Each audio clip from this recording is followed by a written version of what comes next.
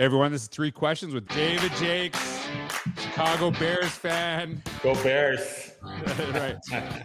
Bulls. Yeah, it actually, David Jakes and I have known each other for a long time. You're actually probably like one of the first people I ever followed on Twitter. Do you know that? I didn't know that. You're an OG, man. Like, I remember following you a long time ago. And then, plus, you like the Bears, so I even got this up. Nice. There you go. That's So I'm really excited to have you on the podcast. And for those of you who don't know, David actually has a brand new book out, and we're going to get in 3 questions in a second. And it's called Design Thinking to Reimagine the Role and Practice of Educators. And you can see it right there. And David, here's what else you get. Just because you did we get the little shout out horn for publishing a book, right? And I actually remember you and I years ago, we were in an airport. And you were going one place and I was going another place. And I remember talking to you and I just said to you, I love you how you write. And David is he actually takes one of the things I really appreciate about your writing. And I'm not the brightest guy. You take really complex things and you make them so easily so easy to understand, which is what I really appreciate. And I'm like, I don't feel so dumb when I read this stuff. Because thank you, George. No, that is such a gift, I feel, and I really appreciate the way you write. So we're going to talk more about the book in the second podcast, but for those of you who are listening to this one, can you just give a brief synopsis? What is the book about? The book is about a new role for educators, designer, and I think the interesting thing is that all teachers are designers, design lessons, and they have background in that. And so what I'm doing is playing off that and building that out to a different degree in adding skills and capacities to expand the role of design and how it impacts the classroom experience. The book uses and makes a case for design thinking as a pedagogical approach. Yeah.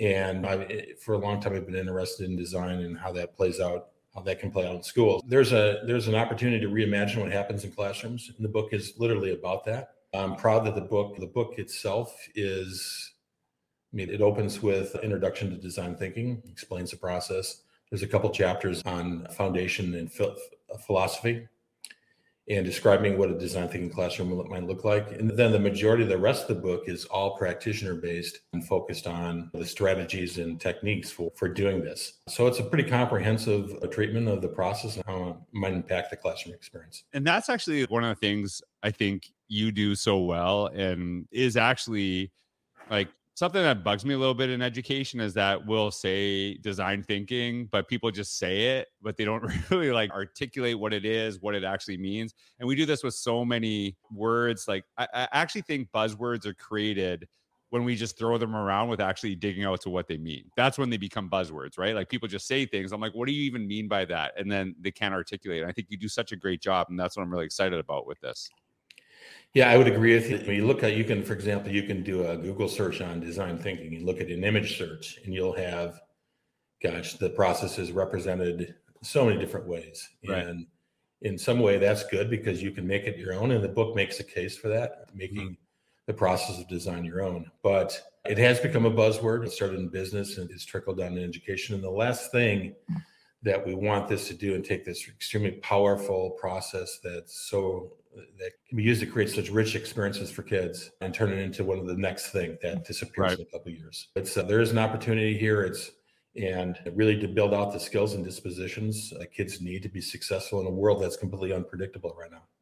Love that. I love that. And if that's probably the best thing we can teach kids is how to actually adapt to, we don't know what's next, but with teaching kids how to adapt to it is the most important thing. So I love it. So anyone who's interested in the book, check it out. It's actually in this description down below. And David, you've actually had a ton of experience. You actually have a design thinking background that you've been working on for several years, but you also have been an educator for 27 years. You taught biology and anything besides. As soon as I know it, that's why I'm like, that's why this guy makes me always, I know he's so smart because I was the worst science student ever. So you can pull that off of me. And he did admin, instructional technology. So I know you have a ton of experience in education, but when you look back on your experience, not only as a teacher, but as a student, who is a teacher that really inspired you and why? I think it's interesting. I didn't have a very good high school experience. And I think it's an interesting question because probably the most formative experiences I had were in college. And I can think of 3 professors that they're actually mentioned in the book: Dr. David Rohn, Dr. Jack Heaton, and Dr. Bill LeGrand, all at the University of Wisconsin-Stevens Point, where I got my undergrad. And I think when I look back on their role, the first thing is they really challenged me to think and become a critical thinker. And those 4 years were extremely formative in a lot of ways. But those three individuals they really pushed me to grow intellectually and how I really approach the world. And if I could sum it up in one particular statement, I think the three of them, they all had different techniques, and I remember them all fondly. The standards that they held me to were things that I didn't think I could achieve. And it was one of those situations where, as a student, you realize all of a sudden that you have this opportunity and that these people expect more from you and you want to rise to their level of expectation. Mm. And I think that's what the three of them did. Dr. Rohn he actually taught, I took him for a class on the JFK assassination of all things. And it was amazing to listen to him in this passion for the topic. He's an expert on it. And he had things like, he had us go back and look at the original Warren report and go through original data and process all that. So it was this incredible foundation of being intellectually challenged and rising to meet the moment. But most importantly, it was helped me to find my place in the world, I think. And the three of them shaped that greatly. And I'm internally indebted to their role in my life and their capabilities as educators. I love that. And actually, it's really, first of all, we're going to give them a little shout out. So they're giving a little shout out button for the impact there. But when I've read your writing, and I think about this all the time, like people talk about like how technology is ubiquitous and everywhere and stuff like that. I actually feel it is so easy to use that it actually can lend itself to making us dumber. I know that's maybe a weird thing to say. When I was a kid, and I know you very well, we got an Apple IIc, and that computer, to actually make it do stuff, was very hard. Right. So you actually had to know a lot of stuff, but now stuff is so easy that it can actually make us think less. And I always get a little worried about that. And one of the things I've always appreciated about your writing is just the perspective and sharing stuff so that you really challenge people to go deep into things, not just the glitz and glamour of what things look good, but don't actually have any depth to it. So you can obviously see that influence those educators have had on you. So is that something that you see quite a bit, like the shallow level kind of things, or as opposed to the depth? Is that something you focus on? I started teaching in 1986. And we didn't even have copy machines at that time. There was no computers available to anyone, really. The smartphone was just a dream, something that was a way off in the future. Internet, of course, was years away yet. When you think about technology, I remember getting the first Laserdisc with all access to all those images and the things that brought. And when we look at the technology today, especially one-to-one programs, when I was involved in the very first rollout, last time I worked in a school, we did the first rollout of the old gray Samsung Chromebooks. And you have to wonder if that's really realized its potential. And I'm going to lean into an answer and say, probably not, in the sense that a lot of cases now they are used for very superficial kind of applications, checking grades and doing things like that, checking for assignments and calendars and doing online worksheets. There's so much potential yet technology can bring. And when I look at technology, where we're at now in schools, where it can be, there's a big gap still. And the book makes a case for the principal role of technology being as a tool to connect learners to beyond the school and the experiences beyond the school that can bring. So there's still a lot of growth potential involved in technology. I'm particularly interested in technologies as a generative tool, being able to use that as to create things. We're still working on that. You still see people stepping into digital storytelling, which is a good thing, but that's been around for 15, 20 years now. So the uptake on technology in schools has been a little bit slow. We could have done a much better job on that. And the interesting thing is we had this pandemic, obviously, and everybody went to remote learning. And so you have to wonder, did that experience really influence the way people perceive the role of technology in schools, especially for teachers and kids, right? Whether or not that casts a pretty big shadow on technology, because the last thing you want to do is learn on a machine for 2 years, right? And I think kids are a little tired of technology learning online. So the question remains an open one in terms of the true impact of technology, where technology can take us, but there are opportunities to really extend. I'm really interested in thinking about a larger ecology of learning spaces. And I think what we learned about virtual technologies and learning online is that they you miss out on all the things that are so important in education. For example, this, when you're talking, nobody knows this except you're an educator. You can talk about something in your class and you can right away tell if kids get it or not by their body language, by their quizzical looks, by their questions. It doesn't require an assessment other than once an experienced teacher has a feel for that, you get it. Yeah. And so that's what was lost. You're staring into a screen and you miss all those human elements that were so important in face-to-face classrooms. I often talk about, people ask me about classrooms, and classrooms have this traditional historical perspective. Everybody knows what a classroom is, but at the end of the day, it's still a functional unit and still a functional space of schools where learning occurs. It's where kids that want to learn meet the committed adults that are going to help them do that. And that really is the timeless role of that space. We lost that for a while. And when we look forward in terms of down the road and what technology can bring, there's lots of talk right now about artificial intelligence, all that, and where that's going, how that might impact education. But ultimately, at the end of the day, to create systems and technologies that are much more human, in that involve a greater level of human engagement, will be what brings technology forward, in my opinion. And I'm gonna ask you about artificial intelligence, but you're gonna have to watch the other podcasts to get your answer on this, because I'm curious of what you think about this. And so I know that you have done a ton of work as a leader. And David, when I actually think about, I know that you are an administrator, but you are someone I've always looked up to as a leader in spaces. Like, it shows that leadership is not a title, but just is who you are. And so I've always looked to you as a leader, someone that has influenced a lot of my thinking. And one of the things I appreciate, and I think this is going to be what people are going to really like about the book. When I judge a book that's really good, it's one that makes me like go, oh, okay, I got to start thinking, like, I got to think different here. It doesn't reaffirm me. It actually challenges me in a way to do something different. And I think that's what I've always appreciated. And I think great leaders can do that in a way where you also don't think you're an idiot. You know what I mean? I think that to me is important, because then you feel you have the opportunity to change, right? It's not you're doing something wrong, but is there a better way to think about stuff? So I know you've been leading for a long time. So when you think of your administrators in your past, the leaders that you've had, who's someone who's influenced you and why? Oh, that's a great question. That'll be a struggle to answer. My immediate response to that, George, is that I don't think it's any one person. And let me give you a little background on my leadership. So I was doing a presentation one day for a professional development session, your typical school in service day. And the superintendent came and I gave the presentation, and he came up after me and he said, we've got this instructional technology position open. And this is after 15 years of teaching. And he goes, I'd love to see you apply for it. And I hadn't even given leadership or administration a thought.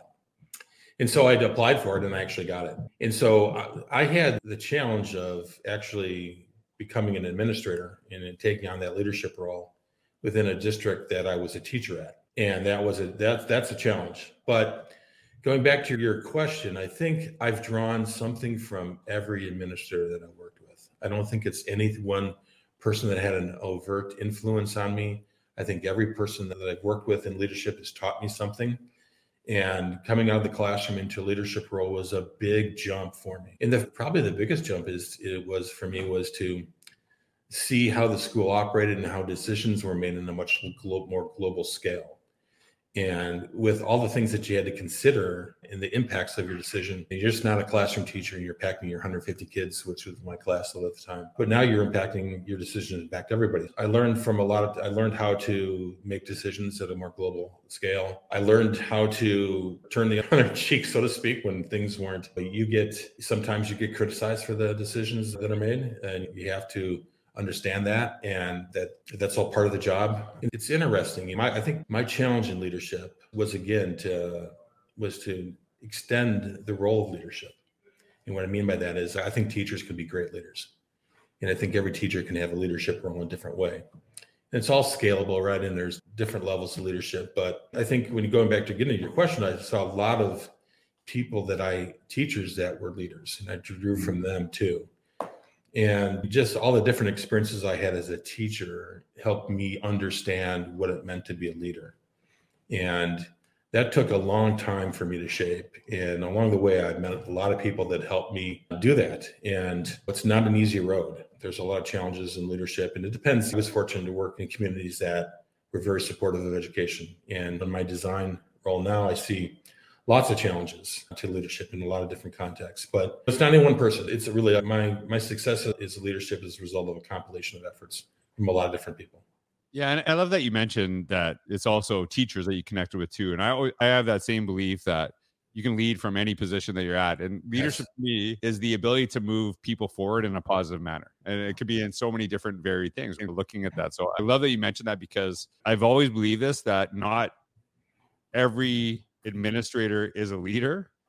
Exactly. But any teacher can be a leader too, right? Like it's that ability to influence people to move forward in a positive direction. Yeah, and I would add to that by saying it's influencing people to move forward in a positive direction. But I think leadership in a lot of ways is taking people to places where they couldn't go alone. Absolutely. And helping people make that jump and being supportive and saying, I'm here to extend your beliefs, your actions, the way in which you apply your craft. I think in a lot of ways, excuse me, there's a change in improvement is focused on risk taking to some extent. And by nature, teachers aren't the best risk takers. And there's a lot of reasons for that. If you stood in front of 30, 15-year-olds, you know what it means to take a risk. But where leadership comes in is being a strategic partner in that risk taking. And so shifting risk taking from an isolated event to one that's shared, and there's a strategic support system behind it, is something that's interesting and something that makes schools better. Love that. So you have a ton of experience. And like you're a very wise man in my eyes. Like you're very wise, but there's no way that you knew all the stuff that you're talking about when you first started teaching, right? And if you did, that'd be terrifying. I would have been scared of you as a no clue. I had no clue. So if you can go back to your first year of teaching with all the stuff that you know now, all the experience you have, what advice would you give to your first year teacher self? Oh boy, that's a really interesting question. My background's surprisingly, I don't know if you knew, this is in aquatic biology. Okay. Fisheries management. I have a master's degree in fisheries management. I always wanted to be a fisheries biologist. So I did that for a number of years in the Southeast, in Georgia and South Carolina. But then I came back up north. I missed the Bears on Sunday. I came back up north, and both my parents were teachers. And so they said, you should try out teaching. So I went back and got my teaching certificate, and I got my first interview. I got my job. I got my first job. And I still remember walking into my classroom, and my department chair said, here's your greenhouse. And I said, a greenhouse? You didn't mention this in the interview. And he goes, you're in charge of the school's greenhouse. So it's a big greenhouse too. And he goes, your poinsettias arrive on a Wednesday. I go, what's that? So I spent 10 years learning how to run a greenhouse. And it actually turned out to be something I really fell in love with doing. It was a great experience. There was no curriculum for the courses I taught, no textbooks. I was in an old dated classroom. So I think going back to thinking about giving advice to first year self it would be to continue to be fearless and to take teaching on as something that, when I think back to my experiences as an educator, I'm always reminded of this almost daily. Is I see the kids I had on Facebook, and the kids that I had when I was first year teaching are in their 50s, if you can believe that. That's shocking. But you never know. I would remind myself and tell myself that you never know how you're going to impact a kid's life. And it can be from the smallest moment, the touch of a shoulder, the kind smile, just the comment to the student of how well they did on this particular assignment. You never know. It's always, every single kid comes into your classroom with challenges, and they come from different home lives, and they have different abilities, different levels of interest, different capacity to learn. You lose sight of that sometimes. And my advice to me would be to never lose sight of the individual strengths and challenges that kids bring to your classroom, to honor those, to respect those, and to really take those and say, I'm here to help you and help you on your next step. What I mentioned in the book, and really the book, going back to that for a second, is really the fundamental essence of this is about launching the lives of children and young adults. And that's what schools and teachers can do. That's what they've always done. They've done so well for many years. There's a new world now. There's a new opportunity to do in different ways, in more engaging ways, perhaps. But I think that's my advice to myself, is never forget the power of the position in which you bring to the classroom experience, your tremendous role as a model for young people, and what it can mean for their lives. I so appreciate that, because I'm a big believer, if you see something good you should always acknowledge it. And I think about going back to the beginning of the podcast when I saw you in that airport and I said, I really appreciate your writing. You like, I remember you're like, I really appreciate that because we don't say stuff like that enough. And I was like, Exactly. I'm so grateful that I actually had that opportunity to say it to you in person. Because a lot of times I'll write something about stuff going on in my life, but I don't hear about anything until like I see someone in person. I'm like, why didn't you say something? Like, sometimes I just want to give up because you don't. People hold those good feelings. So I'm so grateful that you not only continued writing, but you wrote this book, and I know it's going to help so many educators. For those of you listening, the Design Thinking Classroom is now available. Check it out. It is absolutely amazing. And David, I usually play an outro song, but I got a special one for you today. Oh, there you go. You and I are probably the only people that know what this song is. Yeah, exactly. Bear down, Chicago Bears. You're the pride and joy of Illinois. So everyone have a wonderful day. David, thanks so much for being on the podcast. I look forward to people getting to read your book. Absolutely. Thank you.